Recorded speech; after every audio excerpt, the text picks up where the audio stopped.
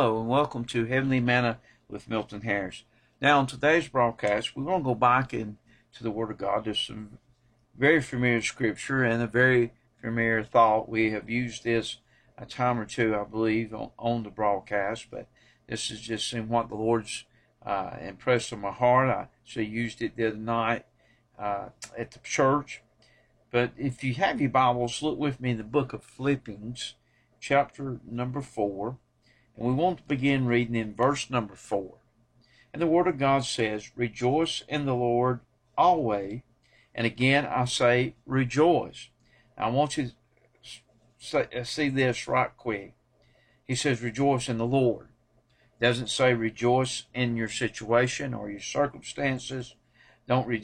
He's saying rejoice in the Lord always. And again, I say rejoice. It's in the Lord Jesus Christ that we're able to rejoice and not in our situation or circumstances.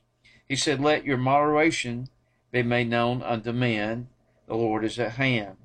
That word moderation there means gentleness or meekness. By the way, meekness is not weakness. It is strength under control. And he said, let this be known unto all men. The Lord is at hand.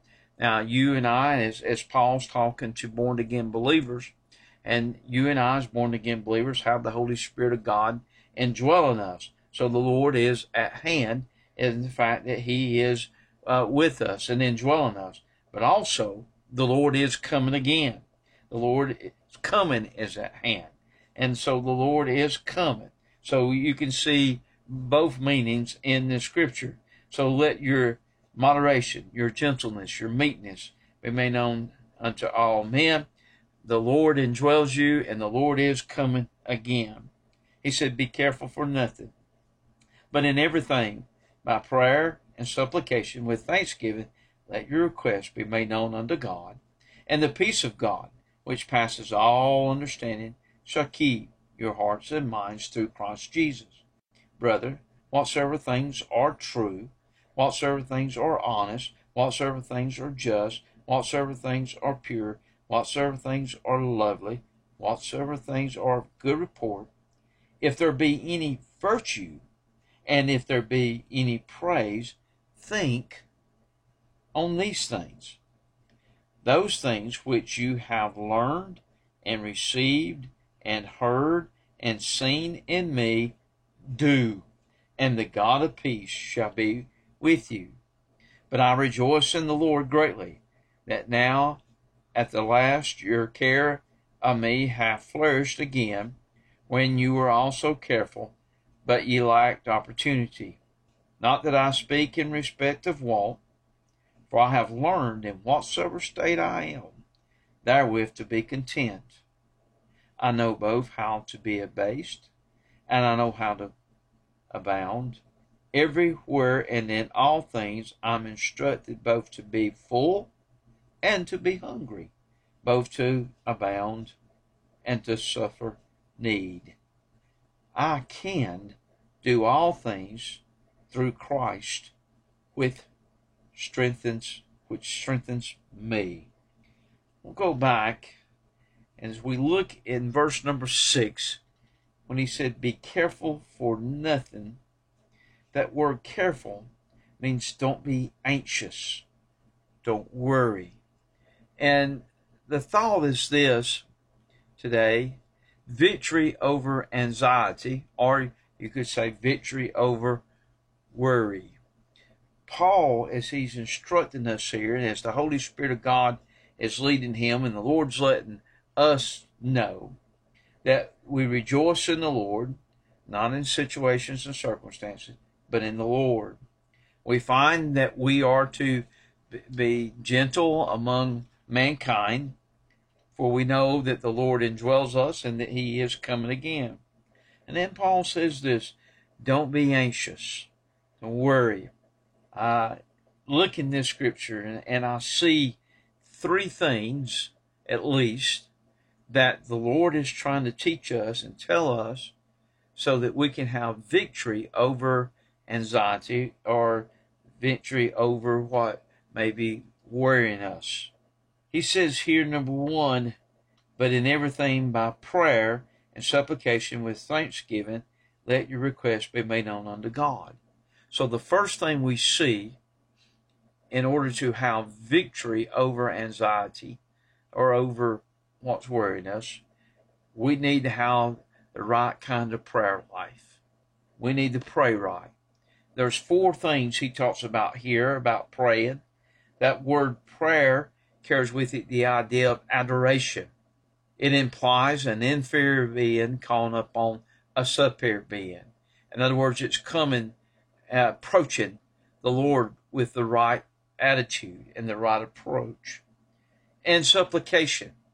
Supplication, they tell me, carries the idea of a servant coming to his or her master with a need, knowing the master can fulfill that need. So you and I, as inferior beings, coming to the Lord who is a superior being, we come as his servants with whatever the need is, knowing that he is able to supply that need. Then he said, let your requests be made known unto God. This is you and I just coming to the Lord, pouring our hearts out to him, saying, and the Lord knows our need. He knows what's maybe troubling us, and he's just saying, bring it to him. Tell him about it. And then with thanksgiving, this is the 4th thing, with appreciation. You and I ought to, when we talk to God in prayer, we ought to be thankful. Thanking God for loving us and for sending his son Jesus into the world to pay a sin debt that we could not pay. Thanking the Heavenly Father for saving our soul. Lord, I'm so thankful. Folks, I thank him for saving an old wretch like me. Thanking the Lord Jesus Christ for being willing to come, pay that price, being our substitute and our sacrifice, making salvation possible, and for saving us. And I'm so thankful the Lord saved an old wretch like me. Got so much to thank him for. I thank him for the sweet Holy Spirit that indwells me. I thank him for my family, for my church family, and for all his blessings, benefits, and even burdens. We've got a lot to be thankful for. So he said the right kind of praying is when we come approaching him with that adoration, when we come approaching him knowing that he's able to fulfill our need, when we come to him pouring our hearts out to him, letting our requests be made known, and when we come to him with that appreciation, being thankful, then we know verse number 7 says, and the peace of God which passes all understanding shall keep your hearts and minds through Christ Jesus. Then you and I can enjoy the peace of God. So the right kind of praying. But then in verse number 8, he talks about the right kind of thinking. You and I are to put our thoughts upon those things that will glorify God, on those things that he would approve of.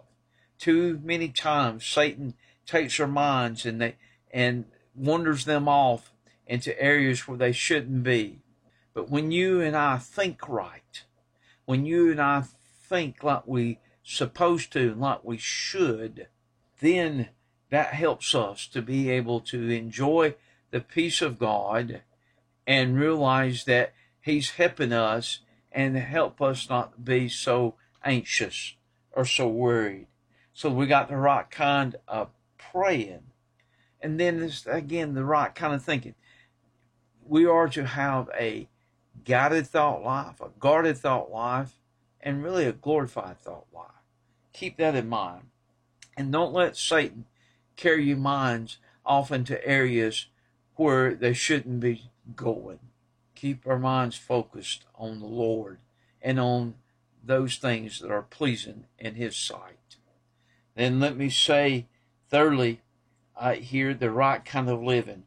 He said in verse 9, those things which you have both learned and received and heard and seen in me, do them. And the God of peace shall be with you. So here we are. He's saying we need to live right. We need to do what's right. Have you noticed the progression? If you and I are going to have victory over anxiety or victory over worry, we've got to begin with the right kind of praying. We've got to have the right kind of prayer life. Then, secondly, we got to think right. We've got to have the right kind of thinking. And then thirdly, we've got to live right. We've got to have the right kind of lifestyle. When you and I pray like we should, we think like we should, and we live like we should according to the Word of God, then you and I can have that victory over anxiety and over worry. He went on to say, now, not that I speak in of respect of want, for I've learned in whatsoever state I am, therewith to be content.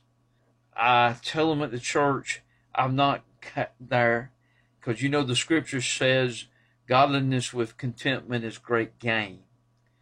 And in order to get to that point, where we can have the victory over anxiety, have the victory over worry, be content, you and I have to pray right, think right, and live right. And then he said, I can do all things through Christ, which strengthens me. We will never be able to really claim that and enjoy that verse until we fulfill the previous verses in our prayer life and the way we think and in the way we live. When we pray right, think right, live right, we can be content and know that the Lord Jesus Christ is going to help us through no matter what the circumstance is, no matter what the situation is. He's going to be there for us. We can claim verse 19. He said, but my God shall supply all your need according to his riches and glory by Christ Jesus. Oh, what a promise. What a promise. Again, we do not rejoice in our circumstances or our situation. And when you and I pray right, think right, and live right, when you and I can enjoy that peace of God and know that the Lord's with us and be content in knowing that he's going to supply our needs and he's going to strengthen us, that doesn't mean their situation or our circumstance that we're in is going to change or go away. That just means that the Lord's going to give us peace and strength and supply whatever we need to see us through whatever the trial or tribulation, whatever the situation or circumstance is. He's going to see us through. And so what Paul and the Lord's telling us here is, don't worry, don't be anxious. Here, pray right, think right, live right. I want to say this. I read a statistic several years ago that said 92% of all the things that people worry about never come to pass. And that the other 6 to 8% of things that come are things that we have no control over. And so the writer was basically saying, why worry? And that's really what the Lord is telling us here as Paul's writing. We don't need to be anxious. We don't need to worry with our situation or our circumstance. We just need to take it to the Lord. And I'm going to tell you what, if we've got any unconfessed sin, that's the first place to start. Confess our sins. He said, if we'll confess our sins, he's faithful and just to forgive us of our sins and cleanse us from all unrighteousness. Again, we're talking to those that are saved. If you're lost, you need to be born again.